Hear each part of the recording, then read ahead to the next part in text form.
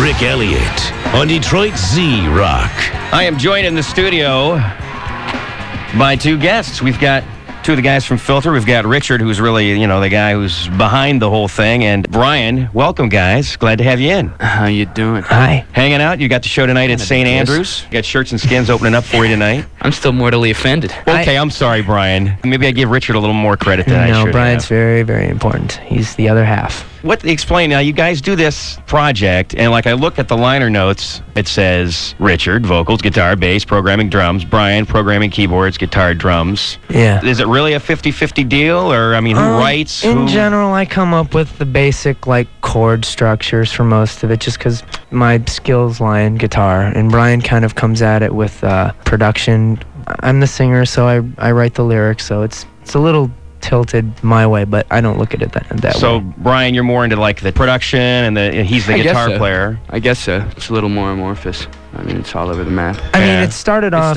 as Richie's band. That's why, when I joined the band, he already had, 4 songs.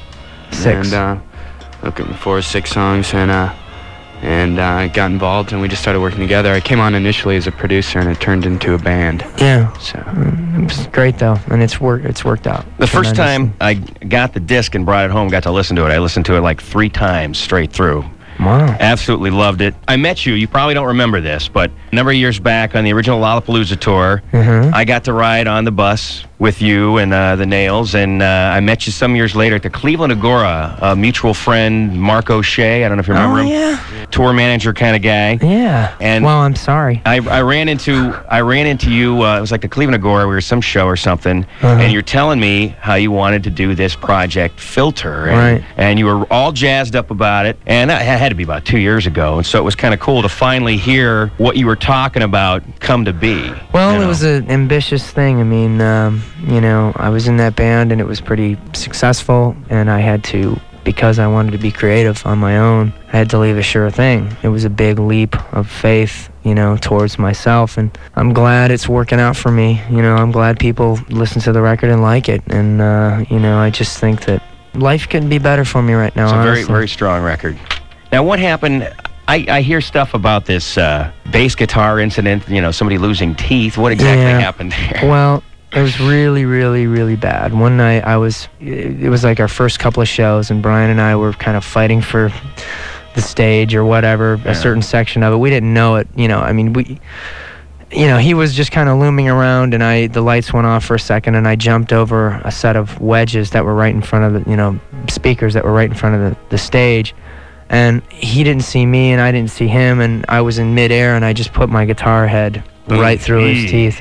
It split his lip all the way up to his nose, and he lost 2 teeth, and then he put the teeth, he picked them up off the stage, put them under his tongue. They went to a hospital, shoved him back in without Novocaine because they didn't have time to do the shots. It's to save the teeth, it has to be within 30 minutes, so they didn't even give him Novocaine, and it's just the worst. I never have apologized more. It was a total accident, but his whole face was so swollen, it was so distorted. He looked like the Elephant Man. Ouch. And then the next show, actually, we play, he's a trooper. He got right back on stage the next night, and his face was so distorted, his lip was so huge that I just go, okay, audience, this is Brian. He's we've got John Merrick on the stage here. He's not an animal. He's a human being. Of course, the spotlight went on him, so that crowd kind of freaked out. You just play through it, That's all you can do. Vomited a couple times, but glad it happened earlier on. Early in the tour, as opposed to when things were really starting to get kick in. Yeah. You're playing some of the bigger places. Well, we're going to do a whole bunch of your tunes here right after we pay some of our bills right here. Hanging out with Filter ZRock. With Richard and Brian from Filter here at 102.7 Detroit ZRock. And you guys are at St. Andrews Hall tonight with Shirts and Skins. And we got a tune here called Dose. Oh, yeah, that's right. I forgot. Die Cheerleader. They're great. Got to mention Get there early so you can see them. And you guys coming on a little bit later on in the evening. Yeah, I think it's around 11:30 show. So, hey, if you can't get there early, come late. What the hell? Yeah, exactly. We're going to do Dose here. What can you tell me about the tune? What inspired this? I think essentially organized religion. It was an attack against organized religion. I just do not need someone coming down from the mountaintop and administrating some garbage to me. I think that religion has done more damage than good in this country, and I guess that's my little stab at it. Just look at history, what people have done in the name of Jesus Christ, Oh, yeah. you know. Burned down the library at Alexandria. Great idea. 2,000 years of Right. knowledge gone. Dose right here. This is Filter 1027 Detroit ZRock. Filter.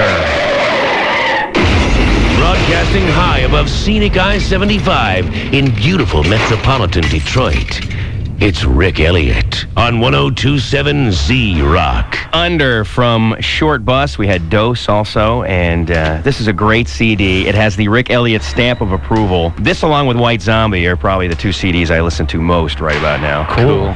You got the video for Hey Man, Nice Shot. You got any other videos Yeah, we just planned? shot one for Dose, which Yeah. is coming out next month, actually. It's pretty cool. We did it with the same director, Kevin Kerslake, and the premise of the video is we're driving around a van, playing in the van, driving through LA with speakers on top that is blasting the music at definitely loud volumes, and you see like old ladies covering their ears Yeah. and stuff like that. What do you guys listen to? I mean, what's floating your boat these days, man?